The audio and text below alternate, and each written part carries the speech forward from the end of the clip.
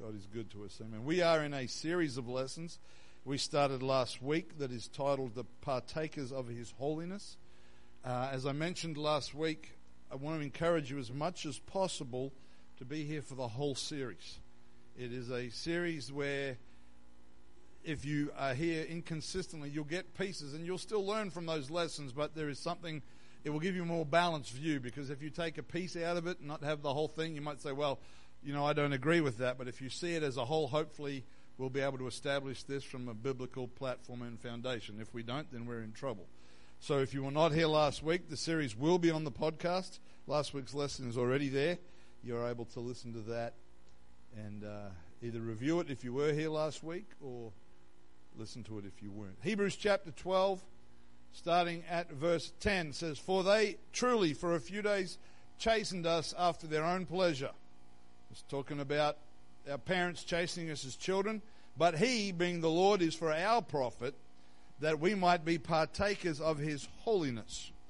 Now no chastening for the present seemeth to be joyous, but grievous. Nevertheless, afterwards it yields the peaceable fruit of righteousness unto them which are exercised thereby. Not a single child likes to get a smack, but there is a purpose. Wherefore, or when we are chastened, lift up the hands that hang down, and the feeble knees, and make straight paths for your feet, lest that which is lame be turned out of the way, but let it rather be healed." God doesn't want any of us to be turned out of the way. He wants us to be healed, to walk with him. "And then follow peace with all men, and holiness, without which no man shall see the Lord." That is our text, which we're beginning each lesson with through this series. And just recapping on a little bit of what we covered last week. Because being holy is an inseparable part of who God is, it means that everything that he is holy, everything that he thinks is holy, everything he says is holy, and everything that he does is holy. And we are instructed to be partakers of his holiness. We are instructed to pursue after holiness, and we are instructed to be holy, from 1 Peter. We know very clearly from the scriptures that of ourselves we cannot make ourselves righteous or holy. You do not have the capacity to make yourself righteous or holy. We depend upon the Lord for that through his grace and his mercy. We read Romans 12:1, where Paul said, "I beseech you therefore, brethren, by the mercies of God, that you present your bodies a living sacrifice, holy and acceptable unto God, which is your reasonable service." And we also read some scriptures taken from Corinthians, and we put together a short list of some of the things that it challenged us to do. And that list included, firstly, don't defile your temple. You are the temple of the Holy Ghost. Don't defile your temple. Be holy in all manner of conversation, which means our lifestyle and our conduct. We're not to be closely connected with things that are the opposite of God. The Bible talks to us about being separate from them. And when we are separate from them, he will receive us and be our Father. And I believe it's 2 Corinthians 7:1 or 1 Corinthians, I think it's 2 Corinthians 7:1. Someone can help me if it's first or second. But it tells us that we should continue to cleanse ourselves from all filthiness or things that defile us of the flesh and the spirit, which lets us know that we are in an ongoing process. We are to choose to grow into a closer relationship with our Heavenly Father by becoming more like him and keeping ourselves separated from the carnal, sinful lifestyle that we needed to be saved from in the first place. So we know that only God is holy of himself, that we are not, and that we become holy in his sight when we are filled with his Holy Spirit. And then we are required to be transformed. Amen. Romans 12:2 says, "And be not conformed to this world, but be ye transformed by the renewing of your mind, that you may prove what is that good and acceptable and perfect will of God." That same verse in the New Living Translation says, "Do not copy the behavior and customs of this world, but let God transform you into a new person by changing the way you think. Then you will learn to know God's will for you, which is good and pleasing and perfect." So God is holy of himself. So when he thinks and speaks and acts, it is holy because it's him. And when we begin the new life that salvation brings us, and we rejoice this morning in our 2 baptisms, and this couple being washed in Jesus' name, having their sins washed away by the blood of Calvary. Amen. When we begin that new life, we begin a process of continual transformation. It does not stop until the Lord returns for us. It is ongoing. Nobody, no matter how long you walk with God, can raise your hand and say, I have arrived. I am perfected. I am complete. Consider me and learn. Nobody can say that. We are all in a journey. We are all in a process. God is working on all of us and will do so until He returns for us. Amen. And He is working on us from the inside out. Luke 6:45 says, a good man out of the good treasure of his heart brings forth that which is good. And an evil man out of the evil treasure of his heart brings forth that which is evil. For of the abundance of the heart his mouth speaks. It lets us know very clearly that it's what's in that's coming out. And everything that we say and do originates in our hearts and minds. The mind may be where we think about the thought processes and where that takes place, but our mind is very powerfully influenced by our heart, by our emotions, by our personalities, by our experiences. And in fact, scripturally speaking, the heart and mind are often used as interchangeable terms and are so very, very closely connected. And so before we are born again, BC, we might say, before we are born again, our sinful condition produces sinful thinking, which then in turn produces sinful speech and actions. It doesn't mean that every time you open your mouth it's sinful, but we are sinners. We're not simply sinners by definition, we're sinners by action as well. Amen.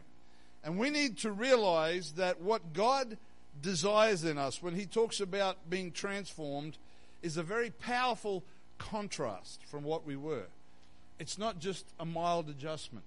It's not a little tinkering here or there, but we are being transformed.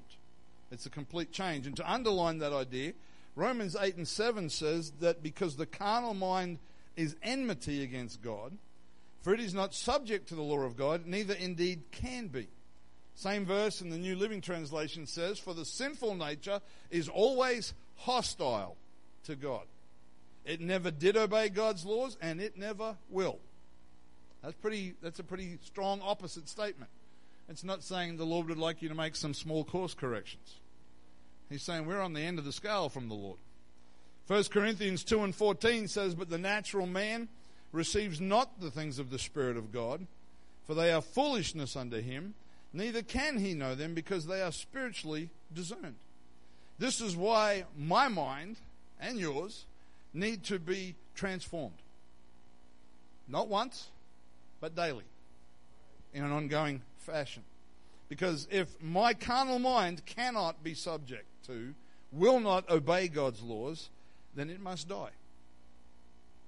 Its power and its control must be removed. Amen. Because our minds are governed by, or at least powerfully influenced by, the things that we allow to access them. So if I want to have the mind of Christ, I must be disciplined to cut off the access of my carnal nature and saturate, I think that's actually a great word for what we're talking about, saturate my mind with the thinking of God. And the Word of God and the Spirit of God will transform you as much as you allow it to. You control that process. The Lord's not stingy. He's not holding back. He's not saying, well, I don't have much for you this week. It's been a lean week. His Word and His Spirit want to transform us. And if you will allow it, it will happen. Amen. But see, your carnal nature and your carnal mind, or our carnal nature, let's not make it about me and you, it's us. Our carnal nature and mind is the default setting for humanity. That's how we come. And unless we deliberately restrain His access and replace it with something else, it will continue to consume our thoughts, our speech, and our actions. Have you ever had an experience, don't raise your hand, but have you ever had an experience where you were convinced that your perspective or your thoughts about a particular issue were completely accurate, and then some other facts or some understanding was added that turned your view completely upside down? We've all had that experience, right? Where we thought, that's it. No discussion. That's how it is. And then something was added and everything turned upside down.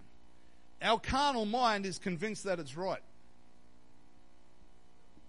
Our carnal mind believes that it is right. But God wants to turn it upside down. He wants to say, let me add something to that. The problem with that is it exposes the wickedness of our sinful humanity. And we don't like that because our carnal mind says, I'm a good person. I'm not a murderer. I'm not a bank robber. I'm not this or I'm not that, whatever your worst sin might be on your totem pole of sin. And so we're convinced that we are a good person. But the Word of God says, unfortunately, you're all sinners. Amen. So let's, at least for a few minutes, consider where our thinking comes from before we are born again. James chapter 1, verses 14 and 15 says that every man is tempted when he is drawn away of his own lust. Say, that's mine. His own lust and enticed. And then when lust is conceived, or when you allow it to have life, it brings forth sin. And sin, if it gets a chance to finish and you don't deal with it, brings forth death. Then 1 John chapter 2 and verses 15 and 16 says, love not the world, neither the things that are in the world. If any man love the world, the love of the Father is not in him. For all that is in the world, the lust of the flesh, the lust of the eyes, and the pride of life is not of the Father, but is of the world. So James tells us that it is our own lusts that get us tangled in sin, and that sin leads to death. John then writes to us and breaks it down a bit more, and he gives us three aspects of that carnal lust. He talks about the lust of the flesh, the lust of the eyes, and the pride of life. And if in Galatians chapter 5, if you read that later on, and we'll look at it in a minute, but Galatians chapter 5 gives us a list of the works of the flesh, or in other words, the things that are default to the sinful human nature. And then to use a more modern translation, because some of the words are a bit dated for us, this list includes sexual immorality, impurity, lustful pleasures, idolatry, sorcery, hostility, quarreling, jealousy, outbursts of anger, selfish ambition, dissension, division, envy, drunkenness, wild parties, and other sins like these. Now, if you go home, and I would encourage you to do this. If you go home, look up Galatians chapter 5 and go to, I think it's around verses 19 to 21. There is the list of the works of the flesh. Use your dictionary and look up the meanings for each of those words, and then compare them with the other list. Lust of the flesh, lust of the eyes, and the pride of life. And you'll find that all those things that are listed in Galatians 5 will show up in those three categories, because those are our naturally resident carnal lusts. Amen. So our unredeemed mind, before we are saved, is directly influenced by these sinful lusts and our pride. All sin really is born out of pride. It's born out of me. It's how the devil got this whole sin thing off the ground in the first place. It was about what he wanted. He wanted to ascend. He considered himself more important. And that, in a lot of ways, in many ways, the root of sin is pride. It's because it's always about what I want and how I feel and what I deserve and what I don't deserve and why I shouldn't be treated like this. And it all comes back to me, really. Sin does. Amen. Now, we know that in our unredeemed state, we all have that carnal nature. Now, we don't always act on all of those desires because there are things that are socially acceptable behavior and things that are not. And there's also things like the law of the land. There might be something that you really want, but if you can't buy it, you're not going to steal it, hopefully, because you know there are consequences.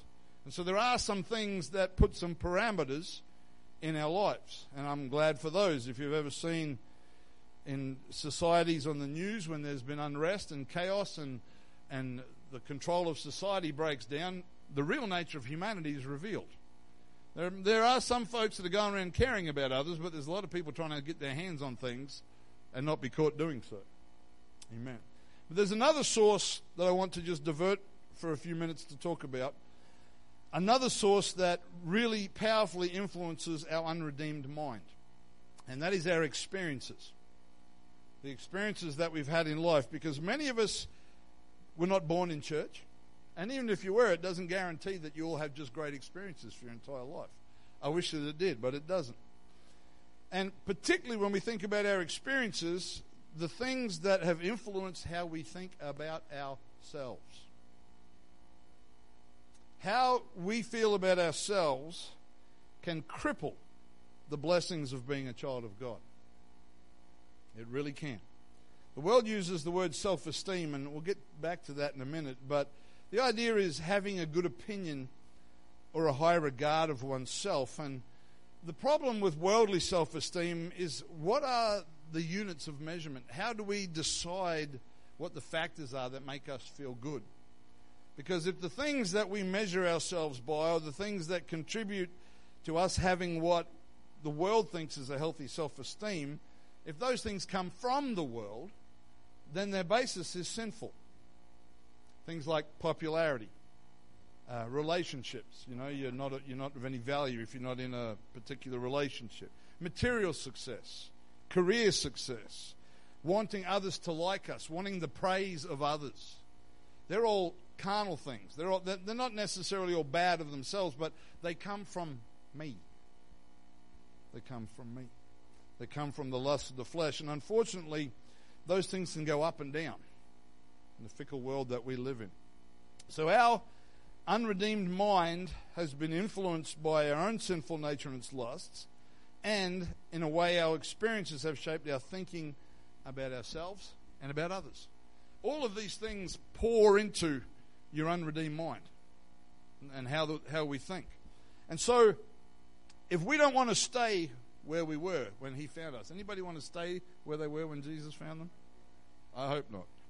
If we don't want to stay the way we were, what is our role? What can I do? What can you do to contribute towards the transforming of our minds so that we can be the partakers of his holiness? So, I want to look at the second thing first. I want to consider how we think about ourselves to start with, then we'll come back to carnal desires. When we allow the Spirit of God and the Word of God to affect our minds, we begin to understand that who we are is defined by God's Word rather than by the world system. Because this world is sinful, it's corrupt. And as our thinking is affected, we begin to hopefully find our identity in the Word of God. It's knowing that power and success are not found in how good we feel about ourselves, but in our relationship with Jesus and our reliance upon him. And we need to be reminded, and again, that's what the Word of God is for, that when God looks at you, if you've been born again of water and spirit, when God looks at you, he sees you as washed, justified, sanctified. He sees you as his child with everything that entitles you to. Amen. And the Holy Ghost and the Word of God are working on us, every one of us, to get us to see ourselves how he sees us. Because if we can line up what he sees and thinks with what we see and think, we have the balance he wants us to have. But if he's over here saying, well, this is what I see, but we're over here still being too influenced by other things, saying, well, that's not how I see things, there's an imbalance. And he's trying to persuade us, but we've got other things that are affecting us. Just quickly, a few things, and I've got a lot of scriptures. I'm not going to read them all. If you want them, I can give them to you later for these points. These are not humanistic thinkings. These are biblical concepts. Firstly, you are unique. Every single one of you is unique. God didn't make any two of us the same. Not even identical twins are completely identical. They're pretty close, but they're still individuals. God has a unique purpose for your life. Nobody can take your place. You are created for God's glory. That's scriptural. We are the objects of God's love. We are his children. He made the animals, but he loves us. Amen. He created us to succeed. Now, as his definition of success. Sometimes our definition is I make my first million by the time I'm 30, and that's worldly success. God's definition of success is being born again and serving according to his will and purpose. Whether people know or people don't know, he measures success. Amen.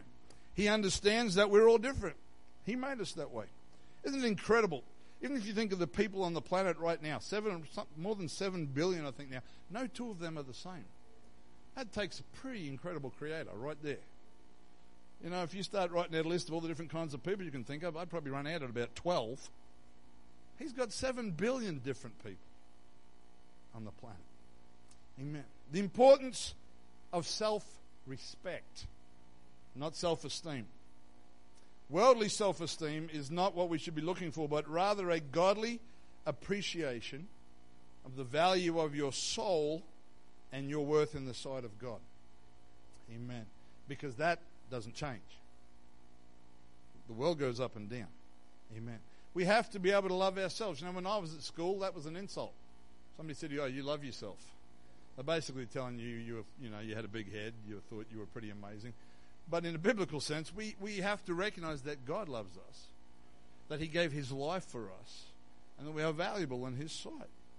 Amen. And, you know, for some people, these things are easier to accept than others because of experience. Amen. When we love God and accept God's love for us, we can then love others. Amen. We need to have a positive mental attitude, not the power of positive thinking, not some crazy positive statements when things are upside down, but a confidence and an assurance in God and His Word. God's people should not be negative people. If we're negative, something's wrong. Does that mean we don't have negative experiences? Oh, yes, we do. We could all write a list. But we should be positive people because our God is in control of everything, and there's nothing He can't take care of. I'm not talking about fake positive. I'm not talking about motivational speakers and all that stuff. I'm talking about a godly perspective. My God is able. Amen. Amen. Some of the reasons, and this is not a complete list, some of the reasons why we don't like ourselves. Personal failures. Things that have happened in our lives. Past things, criticism or abuse from others. Things in the present, lack of acceptance from others, perceived or genuine. Future things, lack of faith in God to love us, use us, shape us, and mold us.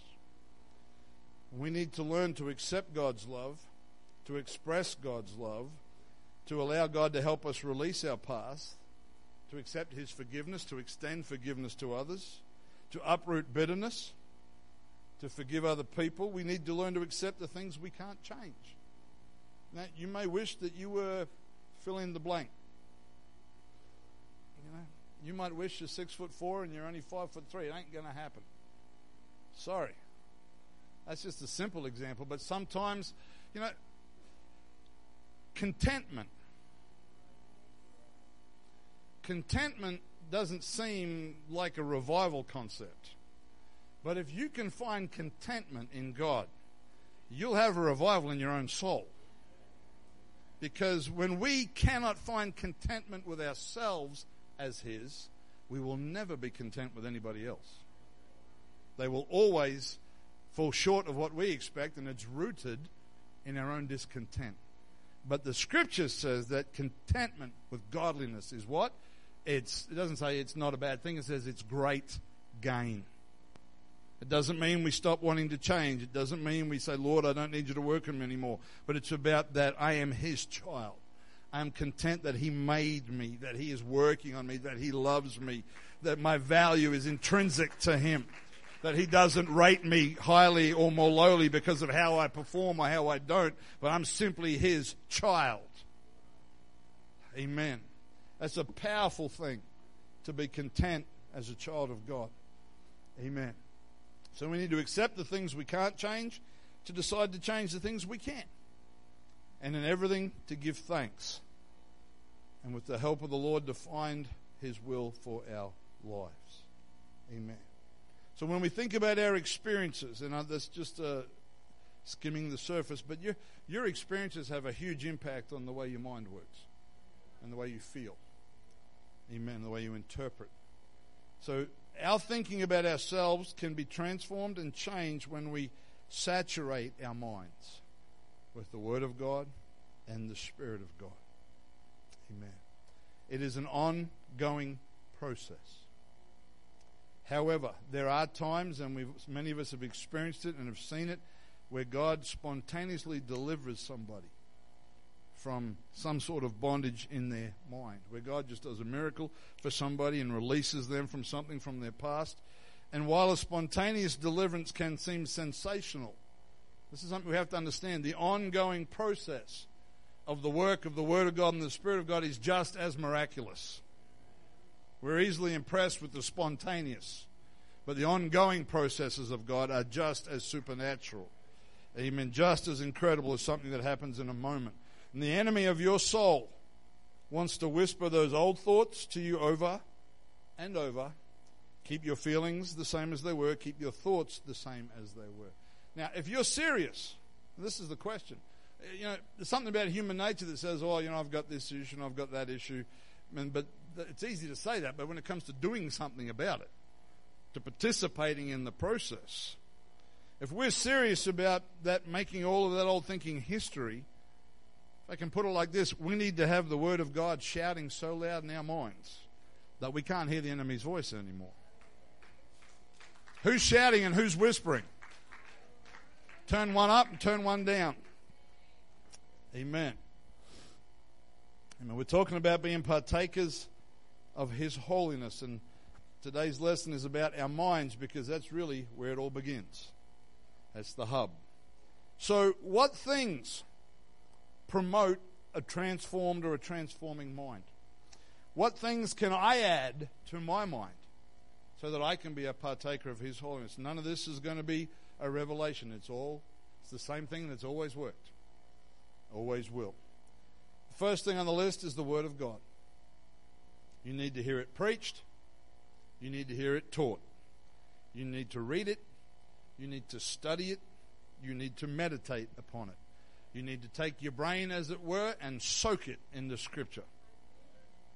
Now, obviously not literally, but you know what I'm talking about. You need to be adding it, thinking about it. Lord, what is this saying to me? What can I take out of this that I can apply to my life? We need to pray privately and together. There's a purpose for both. Prayer meeting Wednesday night's just as important as this service is on Sunday morning, because there's something special about corporate prayer. We need to take time to talk to the one who is holy and to listen to the one who is holy. We need to worship privately and together. If you're at home, often people ring me and say, I'm having a bad day, and I'll say, do you have any praise and worship music in the house? Put it on. Change your atmosphere. Impact your environment. Begin to worship God. See what begins to happen. Worship is powerful. Amen. We need to worship privately. If the only place you ever worship is here, what's wrong with the rest of your week? The only time you ever lift your hands is when someone can see you. You ought to lift your hands and worship Him in your prayer room. He's there. He's here. He's there. He's worthy.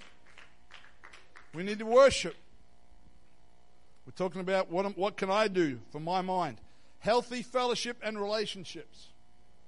You need to deliberately choose that the majority of that fellowship and relationships are people who contribute positively to your relationship with Jesus, with His church, and with your pastor. That's not for my benefit. That's for yours. You do not live in isolation, however. You can't just say, well, I've selected these 3 people and we're just going to live over here, and because they contribute positively to me, and the rest of you can get lost. You live in this world. You go to work. You go to school. You've got unsaved family. And if we're all honest, we've all got family that we didn't choose to be related to. Most of us, anyway. If you've got a wonderful family with no problems, please adopt me. But the problem, we live in this world, but we choose who are the majority influences in our life. You do have to still, unfortunately, put up with your boss, your teacher, your classmate, your colleague, whatever. But they don't have to be the main voice in your life. It's a little bit like your natural diet. If you have McDonald's once a month, you probably won't die. Your taste buds might, but you probably won't. If you increase that to once a week, and then twice a week, and 3 times a week, it's going to begin to have an impact. because it's going from being a minority influence to increasing. And that's how you need to govern your relationships and your fellowship. We've got, we mix with the world. Jesus mixed with the world. People say, oh, but Jesus mixed with sinners. Yes, he did. He had dinner in their house. He ministered to them on the street. He didn't live with them.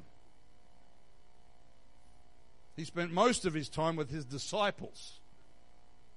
And again, you and I aren't God manifest in the flesh, so you've got to balance that out just a little bit. He's not easily corrupted. You and I, on the other hand, we can be. So the majority of the voices in your relationships and fellowship need to contribute positively to what happens in here. Amen. Philippians 4:8. Finally, brethren, whatsoever things are true, whatsoever things are honest, whatsoever things are just, whatsoever things are pure, whatsoever things are lovely, whatsoever things are of a good report, if there be any virtue, and if there be any praise, think on these things.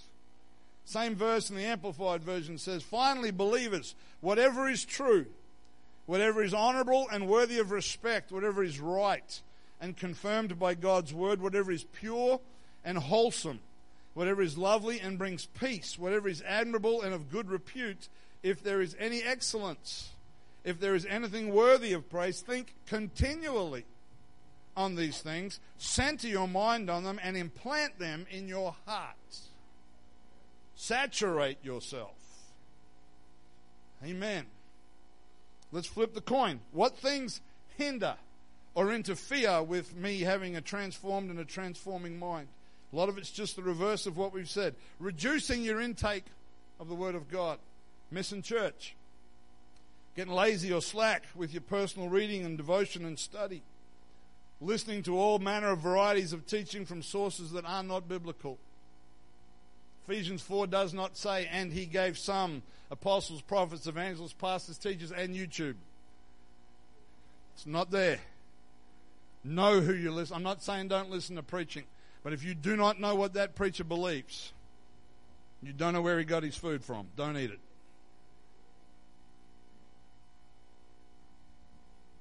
Amen. Just got real quiet. That's okay. That's okay. What hinders us having a transforming mind? Not taking time to pray. Losing our love for the presence of God. Not hearing his voice anymore. If we're not hearing the voice of God, it's not because he's gone quiet. Allowing the appreciation to leak out of your worship. Things that affect our minds. Going through the motions. If you find yourself standing in church on a Sunday morning, don't look at your spouse or your neighbor, and you're clapping and your hands are up, but your brain is elsewhere, put a leash on that thing and bring it back. You're thinking, what are we having for lunch today? I hope the boss isn't at work tomorrow. You got plenty of time to think about that. When we worship together, it's limited, it's special, it's precious. And you need to take your mind, put it on a leash, and bring it under control and say, God, I'm so thankful that I'm in this house. I'm so thankful for what you've done for me. Because you know what happens when you think about all those things? You leave church and think, well, that was a pretty ordinary service. Didn't get much out of that. There may be a reason. Amen. Worship is not simply measured by volume or expression, but it's measured through the engaging of our hearts. Now, don't flip that on me and say, well, I don't worship with any demonstration because I'm just doing it in my heart. If you love God and it's in your heart, it's going to come out. It ought to make you clap. It ought to make you sing. It ought to make you raise your hands. It ought to make you get a little bit of energy and jump a little bit. I'm not saying that every service you've got to be running laps. But the worship needs to be expressed. It's like the man that said, I told my wife when we got married, I love her. If anything changes, I'll let her know. You got that kind of marriage, you're in trouble. You may need to say it at least one more time. There's got to be an expression. Amen. We should be expressive. You know, some people say, we're all different. Some people are more expressive than others. That's okay. We're not aiming to get some sort of synchronized exercise class going. I'm not being funny. I'm just, some people feel like, oh, I've got to do it because someone else. That's not, it's about you and him. But if you'll say, Lord, how should I be responding to your presence?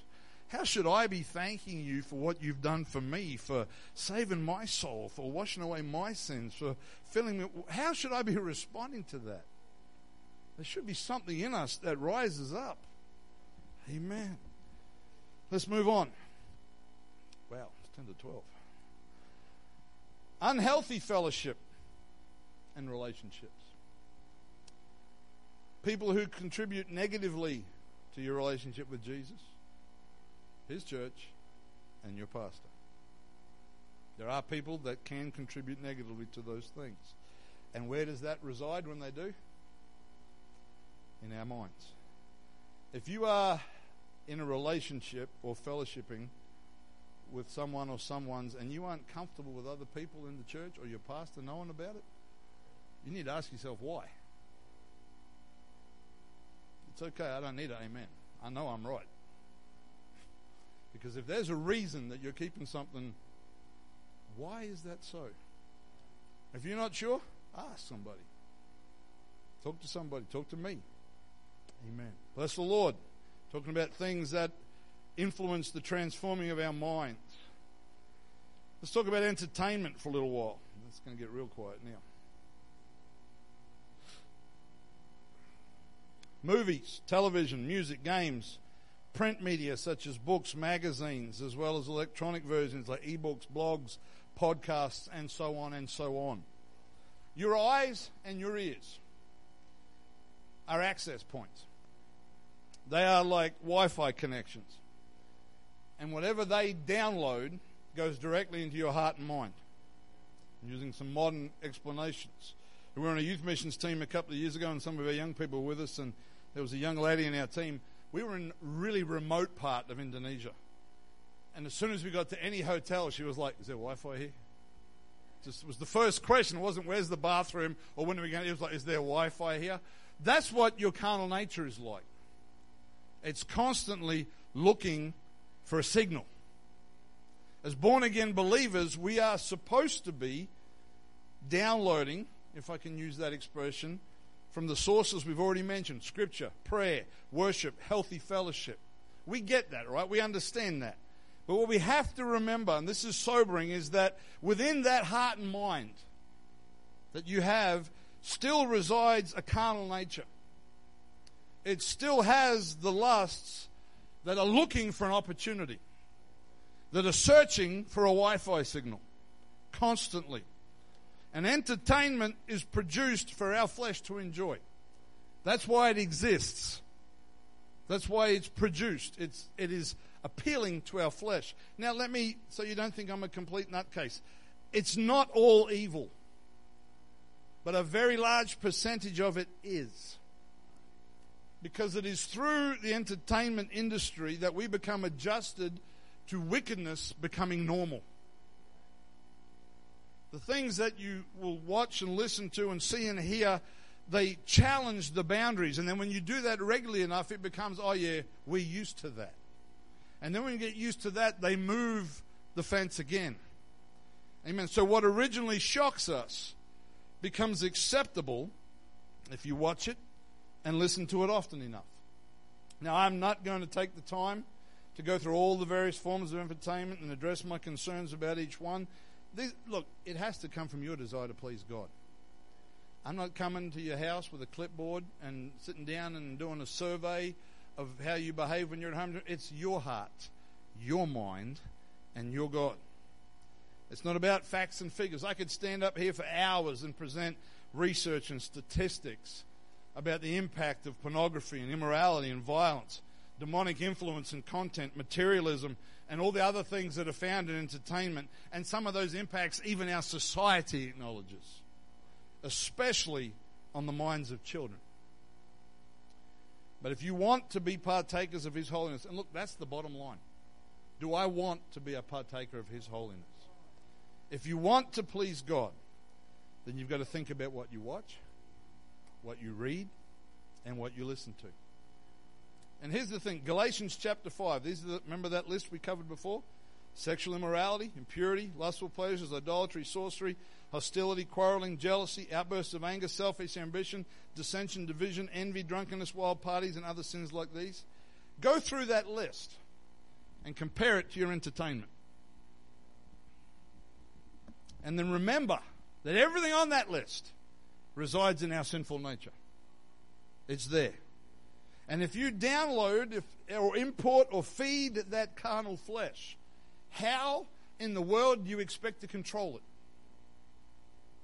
How in the world do you expect to how do you plan to crucify your flesh if you grant it access to whatever it desires? How will you hear his voice if all week you listen to the preachers of entertainment? If I drown out the voice of the Lord with Netflix and Foxtel and everything else, how can I possibly expect to partake of his holiness? Let me speak to the young people for just a moment. Would you make a playlist? For you older folk, that's what we used to do with blank cassettes. Would you make a playlist where you alternated worship songs and popular music?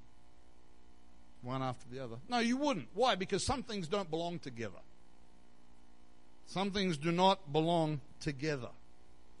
I challenge you, when you get home, just on your own, or maybe as a couple if you're married, write down a list of your entertainment choices. Write down that list from Galatians chapter 5. See how many connections you can make. And ask yourself, is this part of being a living sacrifice? Holy, acceptable unto him? I read an article the other day that was speaking about this subject that I thought had some good points, and I'm trying to land this plane. It approached the subject from the angle of how we try to guide our children with their friendships when they're little, because we understand how much influence friends have on us. The author made the point that if we watch a certain kind of movie or television series repeatedly, or listen to a musician over and over, those people in a sense become our friends, and they influence us more than we realize. The internet is both terrific and terrifying at the same time. I'm glad we have the internet. I can look up things so quickly, find out how to get somewhere, how much something costs. It's handy. But you must guard your hearts and your minds. Parents, guard the hearts and minds of your little ones. Be vigilant. Do not be ignorant. Use restrictions on devices. Use accountability software. That's not just for your kids, that's for adults as well. If you don't know what that is, that's something you install onto your devices so that if you look at certain things, somebody gets an email saying you need to talk to this person. You may think, well, I should be strong enough to be it on my own, and maybe you should be, but sometimes the difference between you doing it and not doing it is the fact you might know somebody's going to get that email. Amen. I think if you're in leadership, you should have accountability software. Costs a little bit of money sometimes. There are some free versions. We can talk about that later if you want to talk to me. The internet is sometimes called the internet superhighway. As parents, would you let your children play in the middle of the freeway? Why not? They're very likely to get killed. Will you let them play on the internet superhighway unsupervised? They might not die physically, but what can affect their hearts, their minds, their spirits, you may never undo the damage of. Amen. If you think I'm making this up, go and do some research about the exposure of children to some of the things on the internet. The figures are horrendous. They're terrifying. If you and I'm wrapping this up, if you and I want to be partakers of his holiness, we must crucify, not feed our flesh. We must flood our hearts, our souls, and our minds with his word and with his spirit. Philippians chapter 2, verses 5 to 9 in closing says, "Let this mind be in you, which was also in Christ Jesus, who, being in the form of God, thought it not robbery to be equal with God, but made himself of no reputation, took upon him the form of a servant, and was made in the likeness of men. Being found in fashion as a man, humbled himself, became obedient unto death, even the death of the cross. Wherefore," or as a product of this, "God has highly exalted him, given him a name which is above every name." His mind was willing to die in his humanity, which produced his exalting. Now, God is never going to make you a God. But if you will have the mind of Christ and you will die to your flesh, you can be seated with him in heavenly places. He will lift you up, not to be a God, but with the resurrection power of the Spirit of God. Let this mind be in you. Let's stand together this morning. Let's just lift our hands for a moment and just present ourselves to him. Say, Lord, we love you, Jesus. We're thankful for your word. We're thankful that you've given us new life. We're thankful, Lord, that you've washed away our sins, filled us with your Spirit. You've made us holy and righteous, Lord. We've not done it ourselves. It's from you, Lord God, but we want to walk with you.